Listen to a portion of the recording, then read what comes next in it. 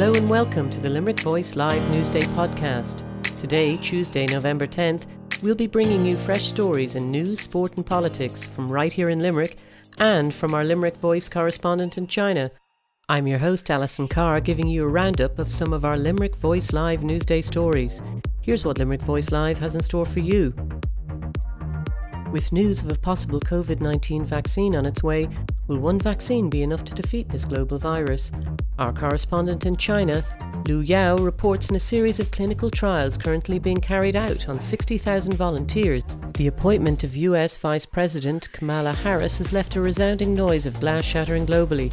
We spoke to Limerick City Councillor Lisa O'Donovan about how Harris's appointment is just as significant for Limerick as the rest of the world. Minister for Further Education Simon Harris has raised concerns over the lack of interaction by students with their colleges due to the inability to access campuses. How UL plans to combat this problem by introducing the Wolfpack Wednesday initiative. And as the country remains divided over whether or not to cancel the remaining GAA Championship games amid Level 5 restrictions, we examine the impact watching sport can have on the mental health of older people. All this and more, because when Limerick speaks, we listen. Reporting from China this morning, a correspondent, Lu Yao, told us 13 vaccinations for COVID-19 have entered clinical trials there. 4 of the vaccines have entered Phase 3. More than 60,000 people receive vaccinations against COVID-19 and none have reported any adverse reaction so far. Speaking on behalf of the Joint Prevention and Control Mechanism of the State Council, Mr. Chao Qin said, "The sale of such a vaccine is not the end goal here, but to provide safe and effective protection against the virus for human beings. Further studies will be carried out on the volunteers 2 months after the clinical trials to ensure the vaccine is in line with the relevant global laws." However, a volunteer told our Limerick Voice reporter that the side effects of the second dose of the new Crown vaccine, as it's called, presented in a combination of tiredness and excessive perspiration. The full outcome of these trials are expected by the end of December. Limerick City Councillor Lisa O'Donovan gave the Limerick Voice her views on the appointment of Kamala Harris.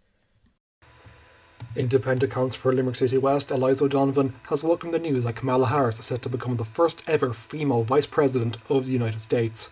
Harris, born to an Indian mother and Jamaican father, served as President-elect Joe Biden's running mate and introduced Biden prior to his victory speech last Saturday night.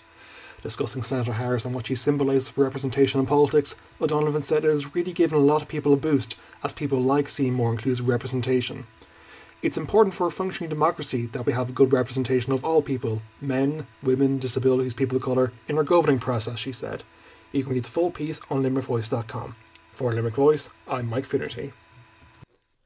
Higher Education Minister Simon Harris announced that he will be prioritising increasing on-campus activities for students in the new year to improve the quality of education and the student experience. Some students are finding online learning enjoyable, but are struggling with the social aspect of university. Wolfpack Wednesdays will be running every Wednesday from 7 p.m. till 8 p.m. on ulwolves.ie, and students are strongly encouraged to take part. Riem El Hassani caught up with Chelsea Joyce. So the Wolfpack initiative was an idea basically to give students an opportunity to socialise every Wednesday from 7 to 8 and kind of ask their questions that they have about the particular club or society that they want to join. So the option is there for them to go onto the website at ulwolves, www.ulwolves.com, and it'll be on the homepage for the recruitment drive. So basically go on, please ask your questions, and I'm sure the club or society member there will reassure you of any kind of concerns that you may have.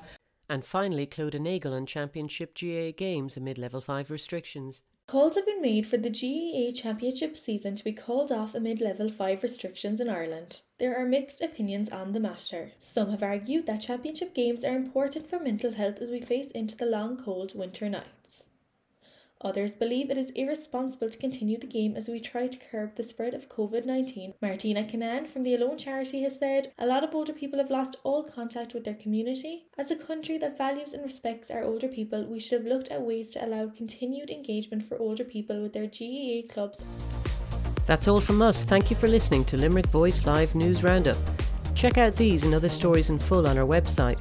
We hope you continue to listen to us as we continue to give Limerick our voice. When Limerick speaks, we listen.